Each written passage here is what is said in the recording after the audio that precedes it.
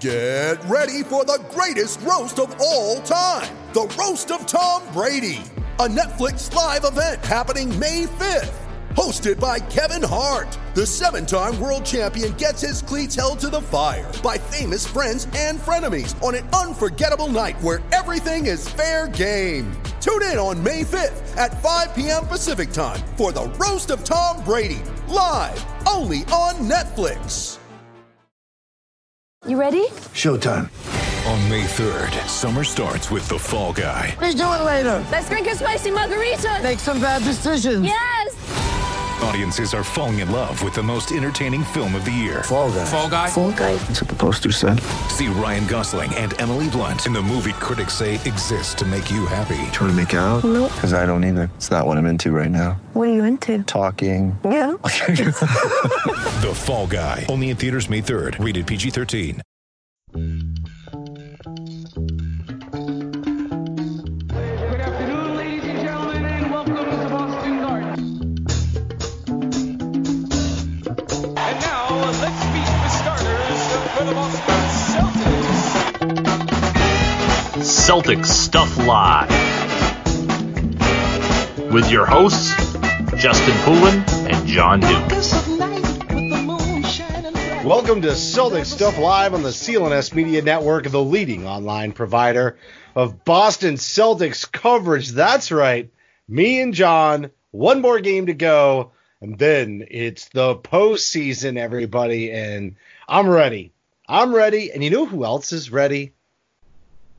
Rob Williams is ready. He's going to get some minutes, dude. And, you know, you listen to Scal and Mike talk quite a bit about it, deservingly so, because the last couple of games has been good. But in this Memphis matchup that you and I just finished watching, you look at Rob and Scal and Mike are talking about it. And, boy, what happened from the point of that injury until now? And I've been thinking about this, and I'm sure I'm not the first person to say it, but that whole second year phenomenon where the players get the off season and they come back, and a lot of them just feel a lot more comfortable in that second season. I feel like the pandemic created a second season effect, and especially for Rob Williams, because he's starting to realize that athletically he is way ahead a lot of the other players in the league. He really is. And the level of patience he now has.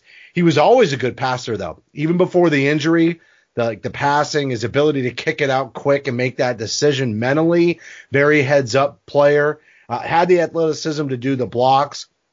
But position-wise on defense and offensively the patience, those are the two things that usually happen from year one to year two.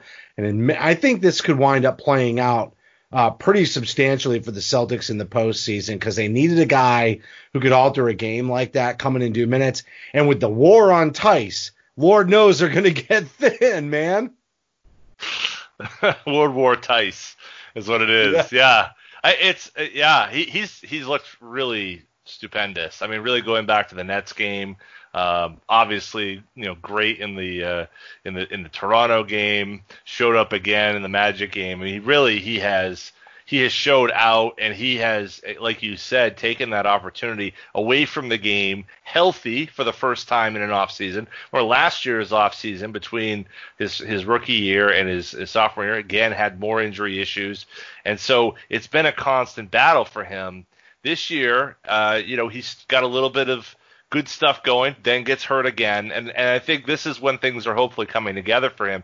And I totally agree with you. I mean, the difference between how he looked in that game, especially the Toronto game, where he had a couple bad position, he was kind of too aggressive, and then he adjusted and then he made that correction. And that's a team of smart guys with a lot of guards who can get downhill and make you look stupid. And it didn't matter. Didn't matter with Rob Williams. Rob Williams was there. He was the best center on the court that night. When you had Marc Gasol and you had Serge Ibaka and the best guy on the court in the center position for the Celtics and the Raptors was Robert Williams. Go figure. Yeah, pretty wild. And another phenomenon or emerging trend that I hope continues And in the Memphis game, especially at the start, and then also at the beginning of the third quarter, it was frustrating me the way that they were settling for outside shots. But the team's willingness to pass and create lanes and attack the basket has been really strong. But it was Gordon Hayward over several games increasing. And I remember thinking, boy, he's starting to attack the basket. I love it. And I remember on the last show that we recorded, we talked about him having his bounce back. But, geez, who was the game before Memphis? Was that Portland? No, it was the Magic. No, the Magic. Yeah. Man, the way that he has just built up towards that Magic game where he was all of a sudden leaping, dunking. And if you remember when he was first coming back at the beginning of last year with that ankle injury, his ability to get up, he was getting met by the rim and rejected. He just didn't have that little pop. And all of a sudden he's elevating, I would say seriously, 1.5 to 2 inches more easily than he has since he got injured. He's starting to look athletically like the old Gordon Hayward, and it's showing in his aggressiveness to the basket. Having that with Tatum, with Brown hitting those outside three-pointers the way that he is, man, that is what is creating so much of a tough matchup. The one we've been salivating for, what we had hoped we would see all this time. And then you have Walker, who, especially in that Memphis game, just looking very smooth, very comfortable, creating action, off high picks that aren't even sometimes executing quite right. And he's still getting some of that free space to be able to get off a three-pointer. So the spacing is phenomenal. The chemistry with the team is great. They're getting better every single game, and dynamically offense, but the effort's there on defense too. We're not seeing that commitment to only one end, each game and then the other game. Yeah, and when we last recorded, I think that was after the Miami game and maybe before the Toronto game, or no, it was before the Miami game. Okay, we went an extra game. We were supposed to talk before Memphis. Yeah. And we didn't. We both went 3-1. Yes. But we thought we both thought we were both correct, but Nailed we were it. both wrong on what the loss was going to be. Yeah. You were going for the second game on a back-to-back, I believe, and I think I said the Toronto game, and it turns out it was the Miami game. So who knows? Yeah. I think since that Miami game, just using that as kind of a jumping off point, I think that was a situation where the Miami Heat were a team that was the more motivated team. They hadn't done well against the Celtics all season. They had a little extra motivation without Jimmy Butler on the floor, and the Celtics played like garbage for 48 minutes. And so you put those two things together, and you're going to get a loss against a playoff team, a team that has so many weapons on the floor. And with Bam Adebayo, you really struggle to contend with that. And like you said, more to play for in that game. I mean, Absolutely. The Celtics need to play for chemistry, for playoff rotation and all that, Right. but pretty much their seed has been locked up since they came in. Yeah. With a great streak for them and a bad streak for Toronto. There was an outside shot, and, they might have slipped a little bit if they'd lost every single game. But for the most part, and we said this on the very first show, they were pretty much locked up into the third seed. Absolutely, but with the difference in that game, I guess after that game, and first of all, let's remember the Brooklyn Nets they've really overachieved given the roster and the teams that they've been going against. They have really overperformed what we would expect of them. And Just wait till Kyrie comes in and makes them worse. Exactly. Oh, totally. But the Celtics took that loss to Miami and they got themselves right, I guess. And then they played free, they played loose, and they kind of rediscovered the things defensively, offensively that they needed. And the other part is also, I think Kemba's minutes helped to balance out some of the roster stuff where I think they were really searching for chemistry. Now that Kemba is much closer to the type of minutes that he would be playing in the playoffs, I think it really all came together in those last few games. And now the Celtics are in a spot where, they had a couple blowouts. a tight-ish game, but really also important to be able to do that against the Magic and pull that out and have some clutch plays down the stretch. Jason Tatum taking over. You really couldn't, I mean, other than going undefeated and just blowing everybody out, for anything other than that, this has been the best possible situation throughout this bubble probably for the Celtics. Every player has had a significantly shining moment. Every single one. Mm-hmm. Tice hitting shots from the corner, playing great defense, getting up in the lane and dunking. Rob Williams, what he's been doing. Even Romeo Langford has had some really impressive spot minutes. You have Brown, who took over a couple of games, shooting really well from outside. Tatum struggling at the start, and then the most recent game that we have, what did he go? Like 9 for 11. He missed 2 shots against Memphis. Totally lit it up. Walker's had, some really steady games, but a couple of really good. I mean, he's had his minutes restricted, but he's looked nice. Gordon Hayward's had big games. Cantor's had, really good rebounding. You just go, I'm sure I'm forgetting somebody, but everybody has had a really, really strong game here or there. So very good to see. And, Marcus Smart, he had a really good game. But the thing about Marcus, and you just mentioned it with Kemba Walker, Marcus is, in my opinion, at this point, there's no question he's a starting caliber point guard. He's not necessarily the first option, but any team in the league that does not have a Chris Paul or an already established superstar point guard would absolutely love to have Marcus Smart at the helm, leading that and directing that offense and making all those plays. How awesome is it, though, for the Celtics to finally have him coming back off the bench, like you said, with consistent minutes from Walker? Because even when Walker was starting in those restricted minutes, Marcus winds up playing like awkward rotations, right? He's got to do a little bit extra, but he's not really in with the starters. He's steadying the second unit. It just doesn't work quite the way you would want it to for the unit. He looks great. For the unit and the rotations, it's not always the way you would want it. Having him come off the bench the way that they have is just a whole different look for this team and their ability. They really don't have anybody else to come off the bench and steady the offense. And someday they're going to have that addressed because Marcus Smart will absolutely be leading this team at the point guard position. I think Marcus Smart has been, we've always seen it. You and I have talked about it. He's had this playmaking gene in him from the beginning. And, I contend that really the best position for him to be playing is the point guard position because he's the one that got Rob Williams going. Absolutely. The lobs early on built his confidence, and that's what set it off. Absolutely. And on a team like this with so many people who can score the ball, so many people who can attack and stretch the floor, it creates a situation where Marcus is free to do those things and has the room to work. And I think that I'd love to see his spot up, shooting game maybe pick up a little bit more.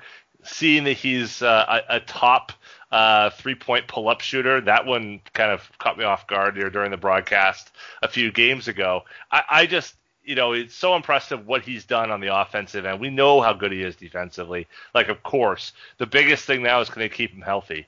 If you can keep him healthy and you can keep that bench kind of where it is right now, I think you clearly have finals, on your mind. Not to say you're going to get there, but to say that you have a legitimate chance to get through the East with the type of bench that the Celtics have shown over the last 3-4 games. Yeah, they need him to solidify the depth because of what we just said, how he got Rob going. There are other players on that bench rotation that need him to make that unit function properly. So they have depth, but without him and Walker, that depth doesn't necessarily achieve to the level that they're capable. Exactly. And so it is critical.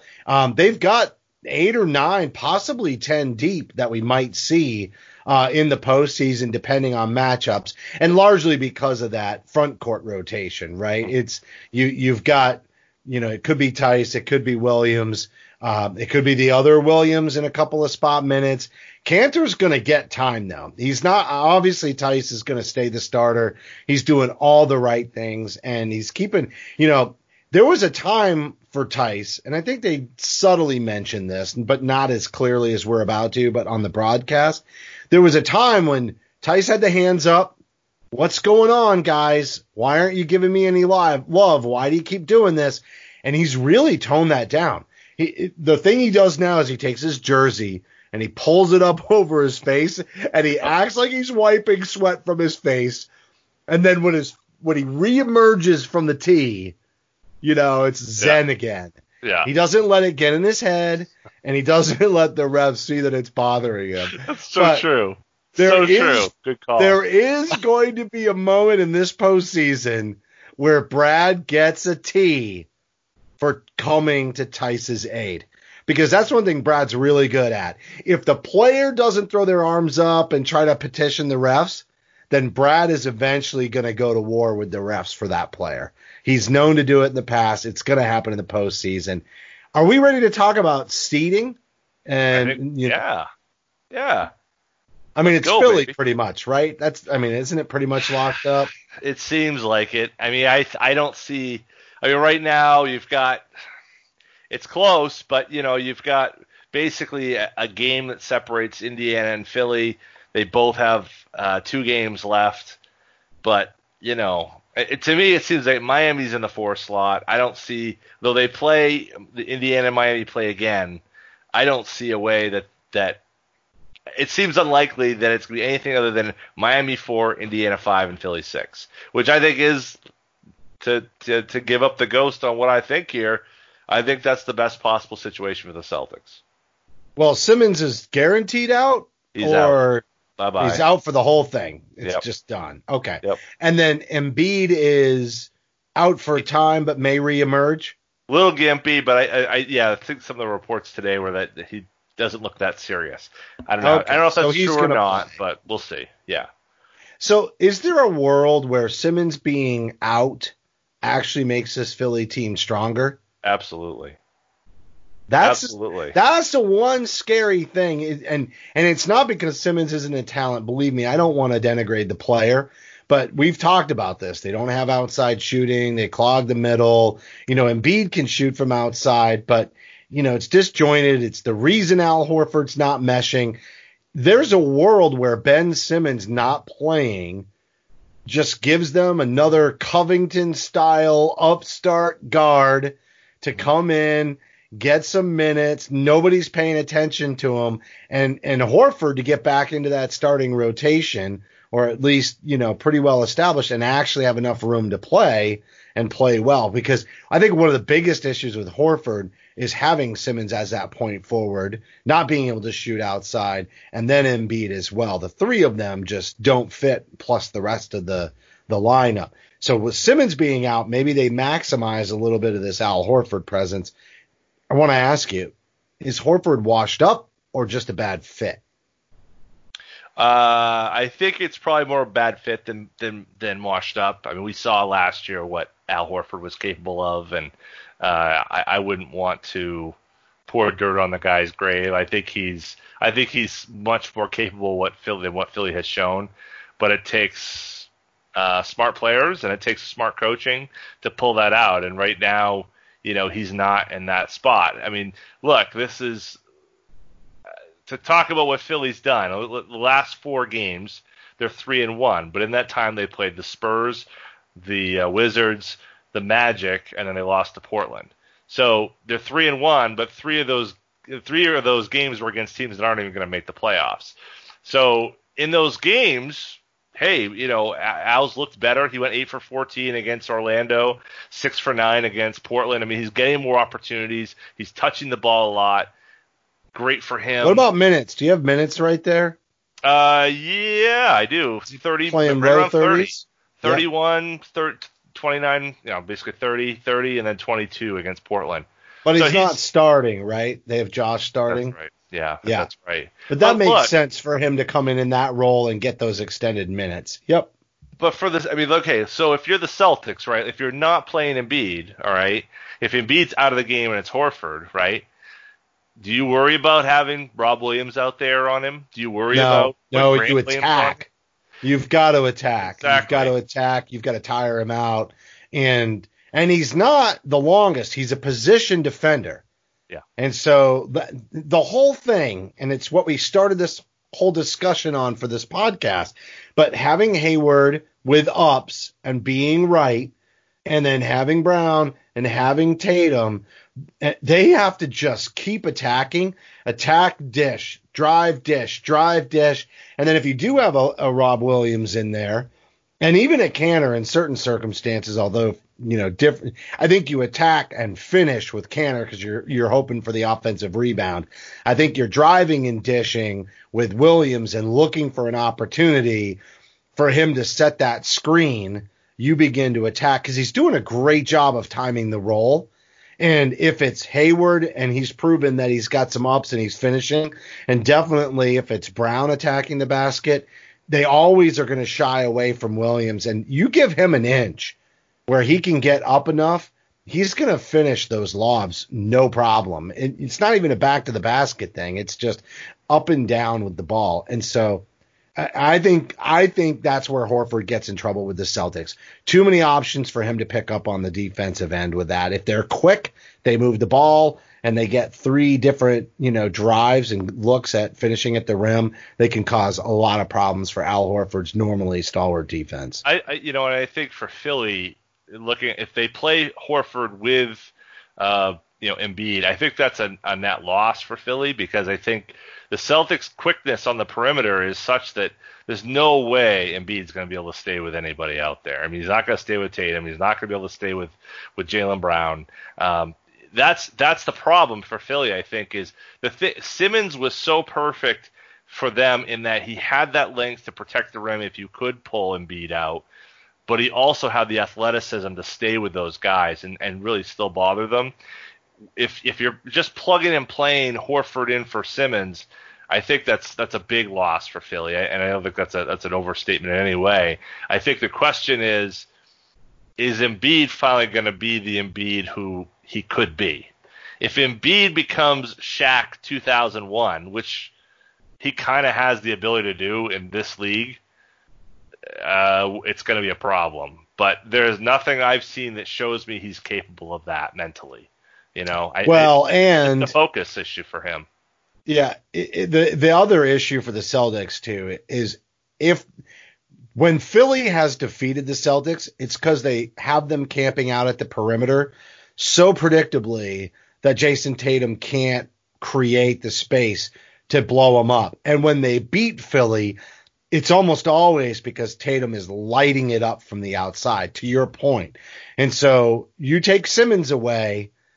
If they continue to attack, even if they don't even intend on finishing the play, they've just got to keep sinking a team that already tends to sink to the hoop, and to keep that defense sinking and collapsing towards the hoop so that they can create that space on the perimeter, because they do have to shoot well from outside to beat Philly, always have, but they've got the shooters to do it. And what could happen in a Philly matchup, and I can see this in the entire media, everybody like freaking out. I can see game 1 against Philly where the Celtics all of a sudden do that thing where they put that pressure on themselves. They're all cold from the perimeter. They drop game 1, and the next thing you know, Embiid has a great game. A couple of players play up, and everybody's like, oh, man, everybody counted Philly out because they don't have Simmons.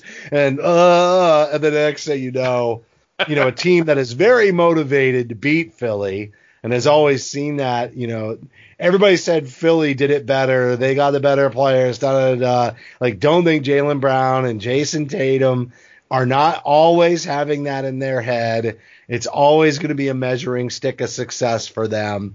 And I really believe that once we come out of that first game and everybody's saying that they will wind up lighting it up, and the narrative will change very quickly. And they're starting so quickly in between, so it's not as like you couldn't see what Embiid had done to his ankle. It wasn't really clear what happened, but a week, they're going to play roughly a week from now as we're recording this Tuesday. The playoffs are supposed to start the 17th. Of course, we don't have what the schedule is yet, but they're going to play probably every other day, being a week from now. So if there is anything in the least bit serious about that ankle injury, a week isn't a whole lot of time for that to rest. So there's that. And then there's the other piece of this, which is, if they get in a hole, is Philly really going to want to put their injury-plagued center out there when they don't have Ben Simmons and they don't have their best foot forward? Will they punt on the season at some point? I mean, look, he's still got Embiid, but you go down 0-2, you go down 0-3, it's a wrap, man. I mean, you go down 3-1, like, they're not gonna.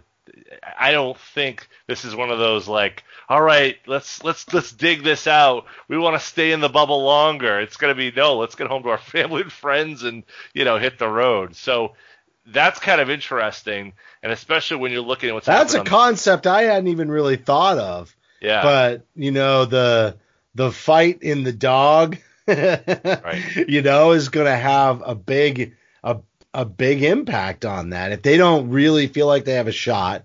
And it might be easier to put some teams away, depending on their chemistry.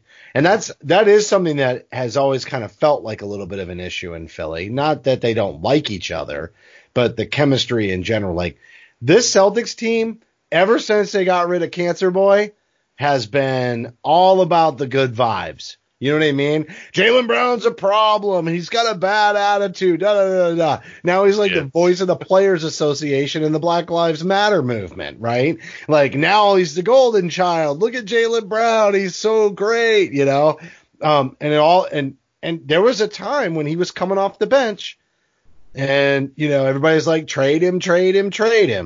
And a lot of people, a lot of fans were behind Kyrie. And thinking that the young players, remember the narrative, and Kyrie created this. The younger players don't want to do what it takes, and they're not blah, blah, blah. And look at where we're at right now. It's awesome. Awesome. The young guys on the Celtics made the young guys on the Nets look absolutely stupid last week. So think about that one. But that's true too. You're bringing up a good point. Kyrie used that line once again in a new city. Didn't even take him 12 months. That's a great point. Whoops. All the more reason the Celtics need to get through that. Not to look too far ahead here, but I'm already in round 2, and I'm saying Celtics need to get it through that series with Philly as quickly as they can, because they don't want to be in a battered, bruised situation going up against the Toronto Raptors. They made them look bad last week, but I truly believe Toronto is they're strong team as there is, and fast. Fast. That's going to be a really fun series. And you're right.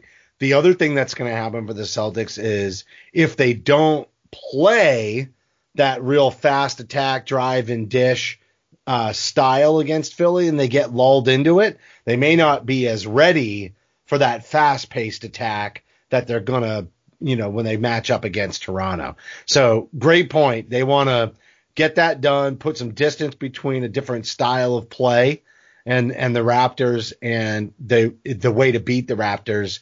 I mean, the way to beat the 76ers will translate well to the Raptors if they commit to it. So we just need to keep seeing this level of energy from this team. Totally. You look at the Miami game and you're like, I want this team to be done with the bubble and go home, and you watch every game since that point, and they flipped a switch like the old 2010 Celtics.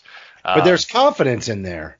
Oh, totally. Totally confident. There's a high level of, even when you see like Gordon Hayward miss 2 3-pointers in a row off the back rim, and you're wondering if he's even going to bother, because that's what he's been like, right?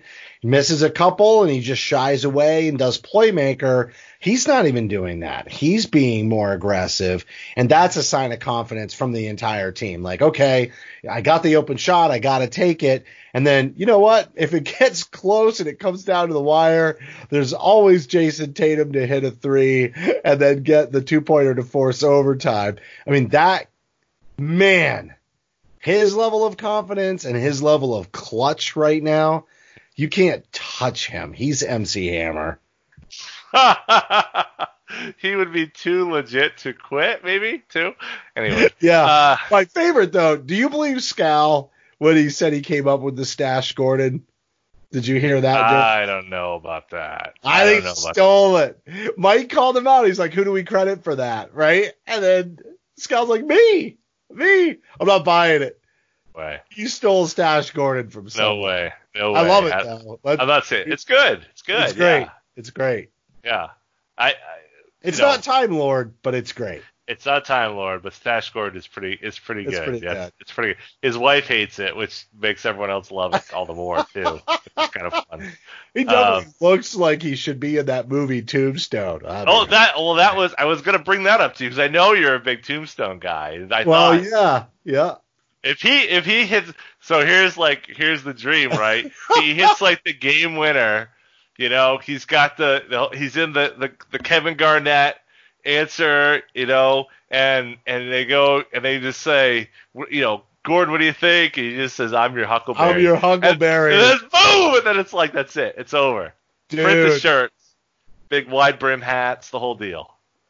Oh yeah, I've got a good buddy on Twitter. We gotta get this going. Like that, yeah. Stash Gordon. He's played so great. He's so great. You know, we haven't talked about Jason Tatum really. I just teed it up and we went running into Stash We went in Gordon. a different direction, but because we talked a little about Gordon, but like Tatum, he struggled to start, right? I mean that. In the game against Milwaukee, obviously dreadful, absolutely dreadful. The next game when they were playing up against Portland, really good game, not great, but good game. 34 and 8 and 4. No, just kidding. That was really good. The Miami game again struggling, but since then. Really solid efforts all the way through. And then today against Memphis, just unconscious. And what was interesting today is to see him really – he got maybe some confidence from the end of that Orlando game where really that was 47 minutes of Gordon Hayward kicking ass. And it was, the last minute of regulation and then that 5-minute overtime when Tatum was just it. He was just the guy. He was the man. That kind of takeover – Tatum kind of situation. Beautiful stuff. And then on top of that, now coming into today and just lighting it up. I think the expectations on him were so high going into it. And my own little psychoanalysis of this is he felt that. He felt like he was forcing it. Felt like he was trying to be the guy making all those shots. And then he adjusted, and really, I thought in the Toronto game, in the Orlando, the early parts of the Orlando game, he's looking to create plays. And as he did that, everything kind of starts to fall back into place for him. And I think since then, using that playmaking skill, his playmaking has stepped up. Jalen's playmaking has stepped up. But those abilities, that what they've been able to do with that, I think that's really opened up his scoring here the last, end of the Magic game and then today. I think that's going to be the important thing going into the playoffs here is these teams are going to be geared up for him. And I think they were to start, and he wasn't adjusting to that right off. Now he's adjusted. So now what's going to happen? What's the counterbalance going to be? What's Philly going to throw at him? They're going to throw Matisse Thybulle at him. They're going to throw Tobias Harris. Good luck. Who's going to stop that fadeaway? No he's way. falling back so far. If he goes any further back, he's going to literally land on his ass. Yeah. I don't even know how that's got to be almost 35 degrees of lean back. And he's already super long, and if he can keep dropping that in, it's unfair. It is. Nobody has a fadeaway like that at that length. There's, like Isaiah Thomas could fade away. There's some guards, that are under 6 foot that figured out that fadeaway for survival's sake. There's nobody at his length that fades like that. Right, because, that's the thing. Like, he's got that smaller version of Giannis length. He really has tremendously long arms and lanky frame. And, you look at guards, the shooters who are big men, that's not something that we've seen until recently, right? a Garnett or a Garnett had that high release, and but it's different when you see a guy doing it from 30 feet.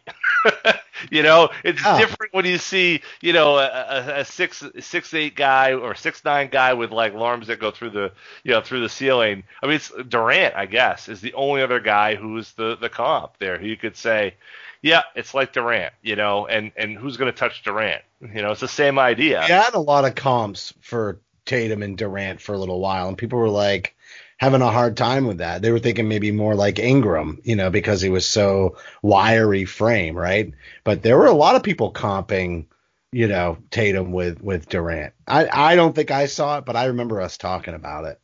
I think just in terms of frame, I think that's the closest that you can come to. I mean, a lot of people say the Paul George thing. A lot of people say, the Paul Pierce thing. I think those belie what the frame issues, the frame that he has, and putting the skill. And that's the other thing. He has But his skill. Fadeaway, like you compare him to Paul, but Paul was more of the step back. And I'm not saying there isn't a step back with Tatum. Absolutely. There's a lot of step back. It's actually, and if you look at how he creates space out on the perimeter, it's actually more of a real subtle sidestep. It's a cat and mouse timing thing where as soon as they commit, he doesn't even do an exaggerated step. If you remember Paul at the elbow, the step back, the step is exaggerated. But Tatum out on the perimeter, out beyond at the 3-point line, sometimes it's a big step, but a lot of times it's a timing thing, and he just gets a couple of inches. He doesn't even need that same amount of space. But the fadeaway, the way he's just way back, Paul never was like that. Paul stepped back, got, distance between him and the defender. That much. That's all he needed. Not much. Yep, not much, but it was keeping the defender farther away from him in terms of in front of him. He still, with the step back, got into normal shot position. His release might have been leaned back a little bit, but what Tatum's doing is just ridiculous. So on that note, I'm interested you think about this. So one thing that I kind of noticed is that in terms of leadership, that kind of we're in a hole, we got to dig ourselves out of it. I feel like Jalen has really been someone who has stepped up through this bubble, through the year. But something I've noticed that when things are bad, he's a guy that really kind of digs deep. Smart. Yeah, you can count on him for a couple of defensive plays, and he'll hit a big three. I mean, the way he's splashing threes is just, if that continues through the postseason, it is dangerous. Really, really dangerous. But he's very Marcus Smart-like in his willingness to take a back seat on the offensive end and just go do the dirty work. And I think that's that kind of leadership that you're talking about. And I don't know if he learned that from Smart in a way. I mean, I'm not saying he wasn't a willing defender before, and he always had the athletic ability. But if you think about the first 2 years of Jalen's career, people said, look, he doesn't know where he's supposed to be. He's not making the smart play. Same kind of criticism that Rondo got, overcommitting on certain things. And, reaction time wasn't there. And, man, if he could just put it together with his athleticism. But even nobody criticized his effort. But his effort didn't look like Smart's. And that's hard to emulate. Being able to walk, being able to be out of bounds and then inbounds and then jump back out of bounds and flip the ball back into play, to a Celtic is ridiculous. Jalen's never going to do that. But I do feel like Jalen, and we've never really heard them talk about it, but I do feel greatly that Jalen feeds off of that from Smart and that it helped him a lot. Not so much that Jalen wasn't willing to accept that secondary role, because what he did the Kyrie year absolutely says he was, and did, in a circumstance where he may not have been wrong, or if he was, he ate the crow quick and improved. But I think that what you're talking about, that kind of leadership, if they need a basket, he'll do a basket. If they need him to just go and grunt it on defense, he'll go grunt it on defense. He tends to draw fouls, but it might be the spark. And that's that whole the old, kind of what does the person's demeanor look like in terms of how hard they're working thing too, in terms of, that Smart Brown comparison. It's interesting how those two, Tatum and Brown, work together and mesh with each other is really, is kind of fascinating. And, I pay particular attention to OKC and what happened there between Durant and Westbrook. And, that was a situation where they worked really well together.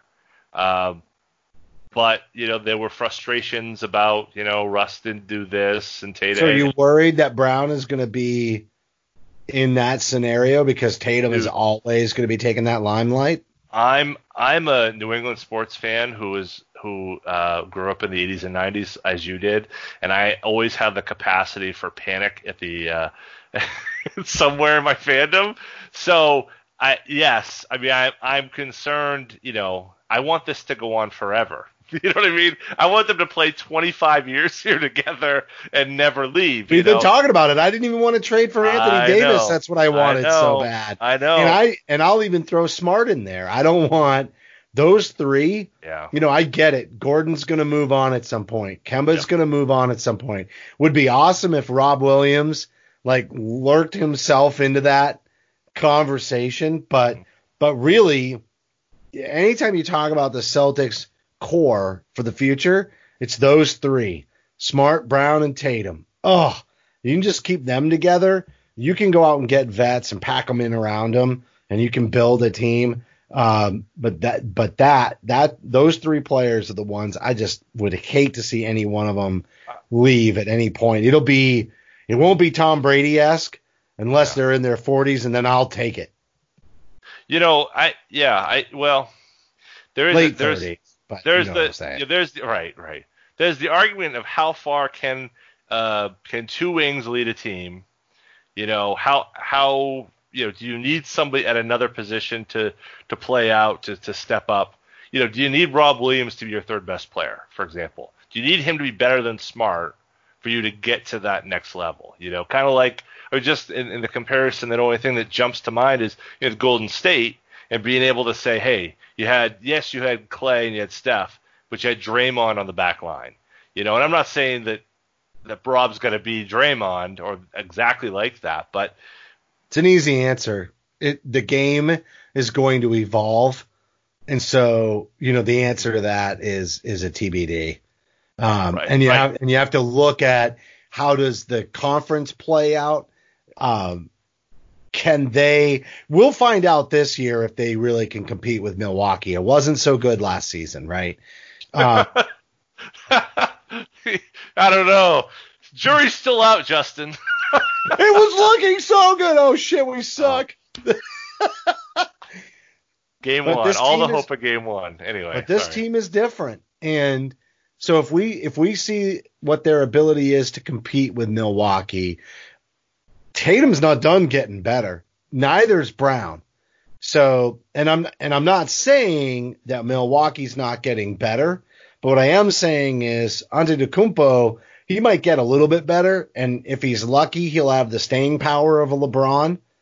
But it's not like if these teams are close now, if you look at the two and you look at their makeup and you look at core, outside of Milwaukee doing something to bring in another major star, the Celtics' chances of improving more and continuing to get better, especially you actually drew the comparison, hey, Tatum's got this frame and he's got that same athletic ability, but a little bit shorter stature than Antetokounmpo. Well, what if Tatum fills out like Giannis did? What if he winds up becoming that strong? Because dude's not even at a point where he can pack on that muscle yet. We talked about that when they drafted him. He's skinny, but he moves, and he has put on muscle. He's definitely getting stronger. So what physique does a 25-year-old Jason Tatum have? And at that point, with Giannis being that many years ahead of Jason, I'm just telling you, I think that you look at Milwaukee, that they can go to the finals. and they have Giannis, but they don't necessarily have that center that you're talking about that maybe the Celtics need, or they need that Draymond, or they need that other player. The game's going to change. And so unless they have an unbeatable matchup in Philly, right, because maybe that team starts to balance out, and then Embiid does become almost impossible for the Celtics, then you could be in a situation where you're like, they need a Rob Williams to be the third best player, because if he's not competing even at a slight disadvantage to Embiid, they'll never get by Philly. Absolutely, that could be a conversation. What's interesting too is that every year we look at what it is, and we, in our minds, we apply an incremental growth to whatever it is, and we always screw it up, right? We always say like, well, who are the good? I mean, us less so than most. I'm not saying that we're the only ones, but for example, when you look at the East right now, right? I mean, certainly Brooklyn is going to have Kyrie and KD next year. Will KD look like KD? Will Kyrie look like Kyrie? We'll see, But you look at the younger players, the younger rosters. I mean, I don't see a dramatic difference in the East next year. Apart from what Brooklyn will do, Indiana could be better. Certainly, maybe Miles Turner figures out how to play with Sabonis. But to me, that the East is relatively static in that there'll be incremental growth from Miami, incremental growth from Indiana. The only one who could Toronto? take a big is Philly. Yeah, Yep. How much better is Toronto going to be? I mean, they're going to have to. You got to look at the Fred Van Fleets. They got a lot of young players. He's gone though. Yeah. He's a free agent. So you're saying they won't even resign him? I don't think they'll be able to. Maybe there won't be a market for him. But to me, I would break the bank. I have no idea what the market's going to look like. It's going to be a total crapshoot right now. But they also have 3 of their top 6 players are after 30 or whatever Serge Ibaka is. And Lowry and Gasol. And so Gasol's the real big issue for them. Yeah. And, you pull him out of it, what does that team become? I fully believe, Ujiri's going to be able to find somebody to fill that spot. I'm not saying, they're dead in the water and forget about it. But, I just look at that team, they have a lot of, they have some older players, relatively older players compared to a Boston situation. I think that the issue next year, is what do the Celtics do in terms of their bench? Because the bench now it's kind of coalesced. And they're going to run out of money.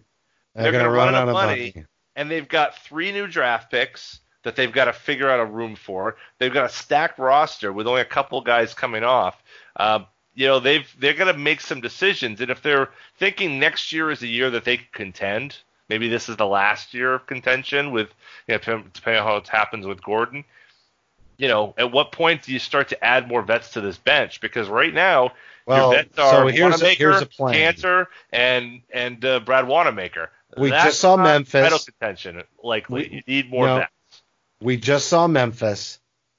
That pick isn't going to be as good as we had all hoped over these years. And there's going to be a lot of teams out there that are going to be significantly crunching for dollars. And the best way for them to reduce dollars and not have a pissed off fan base is to do some trades for first round picks, and maybe you package up a bunch of salary on expiring deals, or you package up a bunch of rookie deal guys into one. I think the Celtics are going to be in a good position to get a quote unquote veteran, maybe not one with a max deal or anything, not ridiculous conversations like we've had in the past, but I can definitely see them, to your point, saying, you know what, we just need a couple of pieces, with maybe that, $12 to $14 million a year veteran who fits a perfect need, who's got 2 or 3 years left on their agreement, and we can consolidate some of these picks and some of these players and match that up. And then, that allows the team that acquires them to build for the future, but it also allows them to, spin off some of these players or cut them and just slowly reduce salary and stay where they need to be and have a more, 3 to 4 year outlook of, we're going to have mostly rookie contract deals on our roster because we're rebuilding. We're going to try to take some swings of the bat and do a lot of the things that the Celtics did when they traded away Pierce and Garnett. But at the same time, the picks that the Celtics have to offer are not going to be as enticing as the deal that they made with Brooklyn. Yeah, no, that's true. You're right that the financial picture is going to change a lot, and the NBA doesn't even know what it looks like for next year. But once that happens, I think you're right. I think there will be a lot of teams. I think the Celtics are actually going to be pretty well, situated because they don't own their own building, and so because they're paying rent, there's a lot of costs the Celtics aren't bearing as part of this whole thing that other teams who own their buildings are. So hopefully that it's a little bit easier on them. But yeah, it should be interesting, and hopefully they can turn some of these young current players into some veterans who can, provide some boost and some bounce. Because I think that's part of the problem for a guy like Rob Williams, and part of the reason he's doing so well in these stronger units that he's playing on is that he's playing with better players who have a better sense of where they are. When he's going in as part of these fully bench units, there's a lot of people who don't know what they're doing. So that doesn't help Rob out. So if he's playing with a Kemba, he's playing with a Gordon Hayward, he's playing with, a Marcus Smart, although he's a bench player, but you know what I'm saying. It does help him greatly. So I'm looking forward to that. I'm also really looking forward on Thursday to some ample Tremont Waters minutes. So and Taco on Thursday. So that should be fun. At noon. Taco Thursdays. The day of the week still starts with a T, but it's not a Tuesday. You're absolutely right. There's going to be a lot of end of the bench time. I think Kemba will get some minutes. I think they'll want to keep him fresh. I don't think they'll play him a lot of minutes, but I think he will definitely get, maybe about 20 just because sometimes that time off isn't good. You really need to stay in that, in that shape. It'll be interesting to see how they manage that. It could be another beginning of when they were warming up where you had a first half, second half kind of deal. We could see that too. It'd almost be interesting if they did the first half with all the bench players and then did the second half with the vets because the final minutes, it probably is neither here nor there. But John, I think we got to wrap it. This has been a good one. The regular season will be over by the time we talk to all of you again on this edition of Celtics Stuff Live. We'll be in the postseason, and we've been waiting a very long time for this. We have indeed. I've got a real big rant for the outtakes. I hope people stick around for that because it's worth talking about. All right, well, that's going to do it for this episode of Celtics Stuff Live, and thank you very much for listening. A big, big thank you. Make sure that you follow us on Twitter and Instagram and ... Give us a rating and a review. That's going to do it. On behalf of John and myself, thank you for listening to this episode of Celtics Stuff Live. Okay. So this week, NBC Sports Boston decided that they needed to have some cutbacks, and they decided to gut effectively their entire program that they're running there, and they cut loose Abby Chin and Sherrod Blakely. Now, Sherrod has been on the team going back to 2008, I think. I think that was he took over for Spears when Spears went to. Well, he didn't take over because. Oh no! Sorry, Spears was at the Globe. That's Gary Washburn. My bad. Yeah. They brought him in from Detroit. That's right. Right. So, and I think Sherrod did a fine job. I was very. We also were on trying air to be professional about saying, well, I like Sherrod all right, but I'm not really going to miss him. No. What I'm saying is What I'm saying is we weren't around for also Steve Bulpetz. His layoff from the Boston Herald. That's the real. That's the real shocking issue. One for me. Yep. But the one that I'm going to talk about right now is the one that I think is. I think there's something we can do something about, folks, and that's Abby Chin. They let Abby Chin go. Now look, Abby and Sherrod are sticking around for the playoffs. You and I are not going to agree on this one. Well, I'm gonna cut it short then. But listen. Why? Just there's a lot of people who are dissenting voice on this. That's right. And I'm the one. I definitely would champion Steve Bulpett over Abby Chin. No. This isn't either.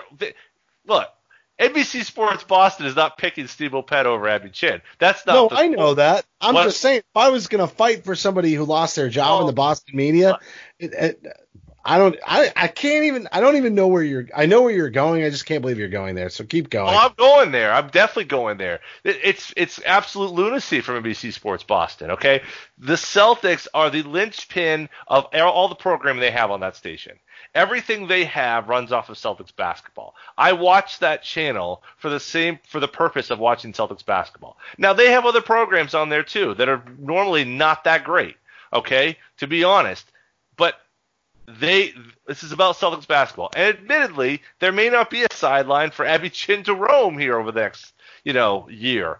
Having said that, there are some really, really bad people, bad employees, people who I do not enjoy, people who no one enjoys to watch and turn on the TV and see them on the screen. And they are still employed by NBC Sports Boston. And Abby Chin is not. And I think that's a real moronic situation. What do you mean, nah? What is nah? I don't think she's that. I don't think she's that good. Well, what do you expect her to do? Are you looking for breakdowns of true shooting percentage? What is it that she's not giving that is the shortcoming here? I'm interested here. Yeah, you know who I really liked as a sideline guy the most, or sideline person. Yeah, go ahead. So there was two guys who were on New England Sports Tonight, right? One was Bone on Bone, who also got let go in the layoff, Gary Tanguay. And Gary the character was annoying on purpose. Gary the person wasn't really a bad guy, and he did come on and gave us a quote that put us up on USA Today. If you remember that Bone on Bone quote back in the 2000s for Wally Zerbiak, that was like a map maker for Celtic Stuff Live. But having said that, I loved Greg Dickerson as a sideline guy.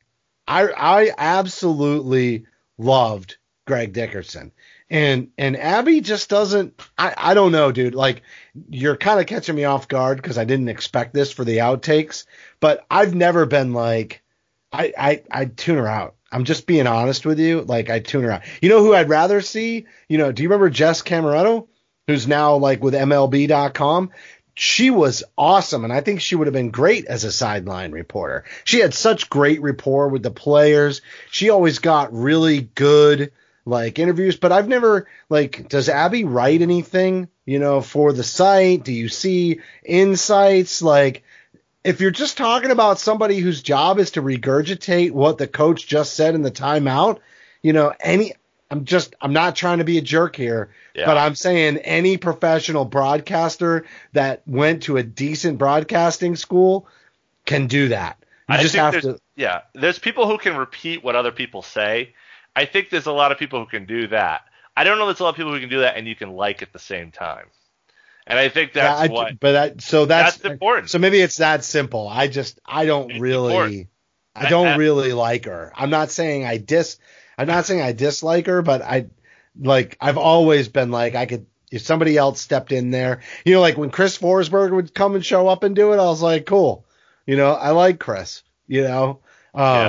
We've had him on the show. I've seen him in person a zillion times. He's personable. He talks to people, and I get it. Everybody's got a job to do, but I just didn't. Yeah, no. Well, I think I hear what you're saying, but you're wrong. And so anyway, no, I mean, look, it's okay. It's everyone's got their own cup of tea, right? That's fine. I think the issue is that, one, she's well liked. Whether she's not your cup of tea, there's a lot of people who are pretty upset, pretty frustrated that NBC Sports Boston's going this way. And I think that's a problem. I think too, the other problem is that they're cutting back on their, they've got two writers for the team, for the core piece of what they do, Celtics basketball, and they just cut that in half. Like, well, we only need Chris. And I'm glad Chris has got his gig. Chris is a good dude, does a great job. But what exactly is the plan? Because there's a lot of people employed by NBC Sports Boston that are, shouldn't be employed anywhere, frankly, in journalism. John Tomasi made up a whole story about the Patriots, recording the Rams walkthrough, and yet somehow that guy still has a job. I don't understand that. I think there's other people there who I'm like, really? We have a show on at 10 o'clock on that channel that I don't know anybody who watches that show. It's the biggest waste of time going. So to me, Celtics basketball, going back to Sports Channel, going back to Prism, but that's you what just said that channel's all about. And they're partly owned by the Boston Celtics at that. So let me ask you this, okay? If there is no sideline reporting to be done, how do you know you want her doing the writing or anchoring that show? Or no one writes anymore. No one writes that anymore. But I'm just saying, you said they have two writers. Well, then fine. Then they should cut the writers too. You don't retain somebody. See, your argument is the same thing that's wrong with the presidential debate. I don't like this guy, so I'll take anybody else. So I'm going to go with this guy.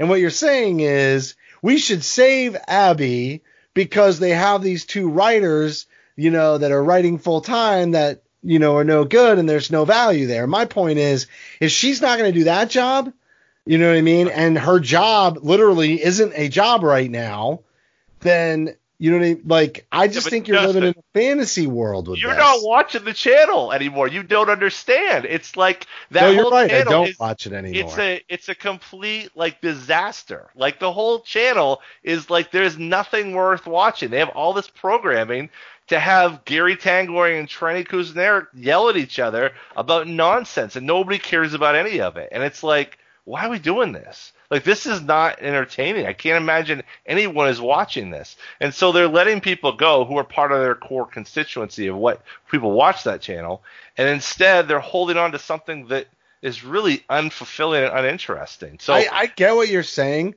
I'm not debating whether the content's good or not, because as you made the point, I'm out of market. I don't watch any of it, but that's not a reason to keep somebody who doesn't fill a role because there is no sideline reporting.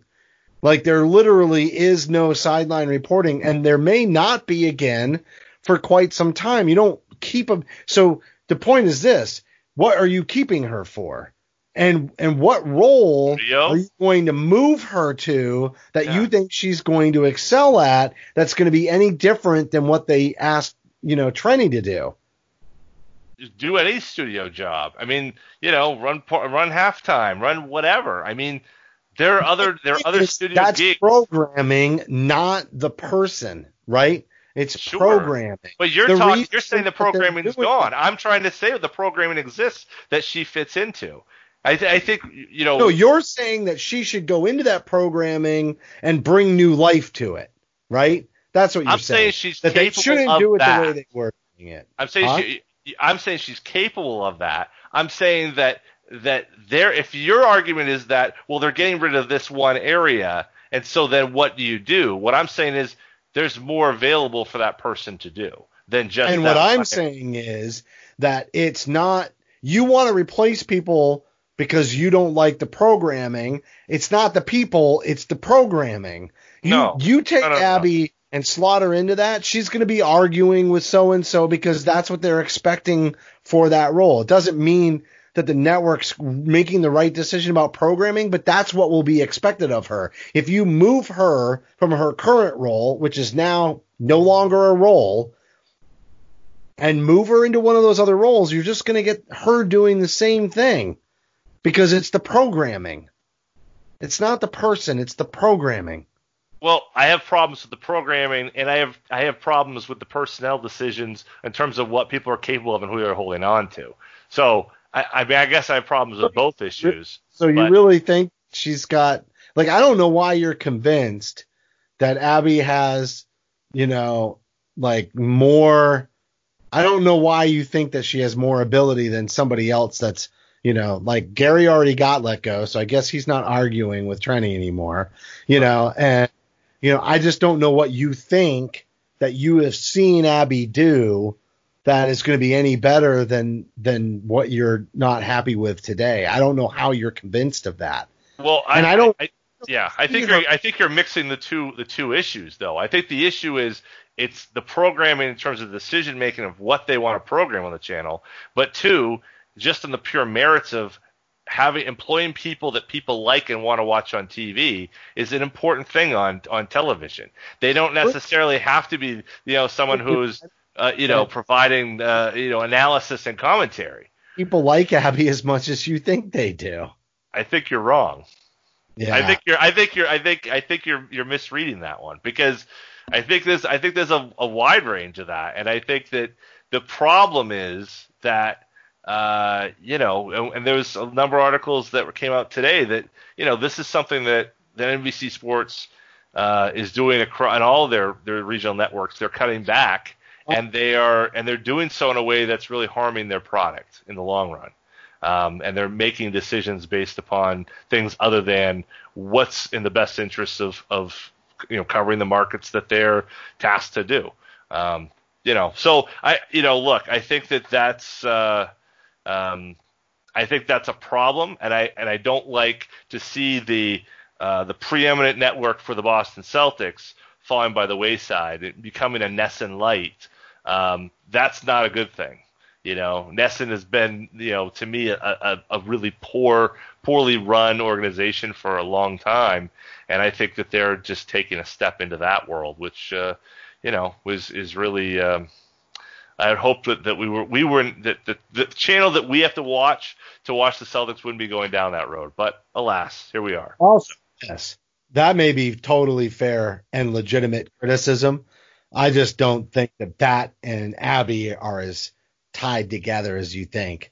And, I think it has everything to do with leadership and programming. I mean, if you told me that they let Mike Gorman, I'd be up in arms. And I was very disappointed to see the Herald let go of Bull Pett, but also shocked because he by far got most of the information that nobody else could get from Danny. He broke most stories. And whenever Danny wanted to feed some shade out into the, and you always knew when Steve was floating something for the benefit of the organization, because it'd be another breaking thing. And he's been on the show and alluded to things in the past that he's clearly privy to that we didn't get from other people. Informationally, I don't know why the Herald, and maybe Steve's salary was just too much, but I don't know why the Herald would, and this will be kind of the closing point. I don't know why the Herald be willing to risk that. Unless they feel like that information's coming from Danny because they're the Herald. And I just simply don't believe that. I think that somebody like Bull Pett has to create a relationship with Danny for Danny to trust the Herald and trust Steve to, do things discreetly and in a way that he's comfortable with, or he stops giving them the scoops. And I don't think that's Herald based. I think that it's Herald related, but Steve's integrity. So unless Steve made a super screw up and they just use this as an opportunity, unless that's what happened, that's behind the scenes and we're not privy to that, I don't get it. I don't get that. And that's what I'm telling you about Abby. I don't see what Abby brings to the table that somebody else who also has a likable or affable personality, if they decide to start this back up, couldn't achieve in a short period of time. I think that the people that are valuable are the ones that have insights and information that others can't get. And this is where I'm going with your comments about, all of that. The truth is this, if the Herald can't see the value in Steve, they're either making a critical error or the market doesn't dictate it anymore because nobody cares in the market about that that Steve has that knowledge. It's not what sells papers. It's not what people pay attention to. And if you're disappointed with the quality of the product, the decision makings of people who they're letting go, and the content and the programming, it has everything to do with the fan base reacting to things that don't have value, because that's what makes people who are good at their jobs less valuable. If you can just take somebody out and plug somebody else back in and have the same amount of sales, and it could be a miscalculation on any of these people's parts, right? You know, when the leadership has to make a decision. But in times like these, difficult decisions have to be made. Sports is making less money. Advertising is down. We didn't have events for how long, and they were paying people to report on things. And, you know, again, the value's not there. And that's why I say I don't disagree with your overarching point. I just disagree with the fact that I think you can take Abby out. I think you can find somebody else and plug them back in. And as long as, you know, they test it out on the likability scale, it's probably not going to have any impact on the organization or the business moving forward. Well, I think that's, you know, I think that's kind of, that may be where we are. I think that's pretty sad if you know, I think, you know, you can put a lot of people out there. There's been a revolving door of people who have been working for NESN over the years. And some that are likable and some that make an impact in terms of what people want to watch. And maybe they're saying people are going to watch Celtics broadcast regardless. But I think that makes a poorer broadcast in the end. You know, I could go on a rant here about corporate interests and what the value of money versus quality and exploiting the the worker and all that. I'm going to save that for another time and all it goes. But it seems like that's an opportunity there for when you have something good, you don't give it away. And there's no salary cap. There's nothing that prevents them from doing what they need to do to make a better product for the viewers. And I think the viewers will be poorer for their move. And I think the product will be poorer for their move. But, you know, again, maybe that's a sad reality that we're all facing. So let's hope not. All right. Wow. That's it. That outtake was a whole show on its own. There you go. Oh, my God. Wow. You didn't know that it was going to be as contentious as it was. I didn't. I thought you were just going to try to go to bed halfway through the middle of it. So I do want to go to bed, but and I need to. But yeah, dude, I am not an Abby fan at all. There's something about her that irritates me. I just didn't want to say it that way because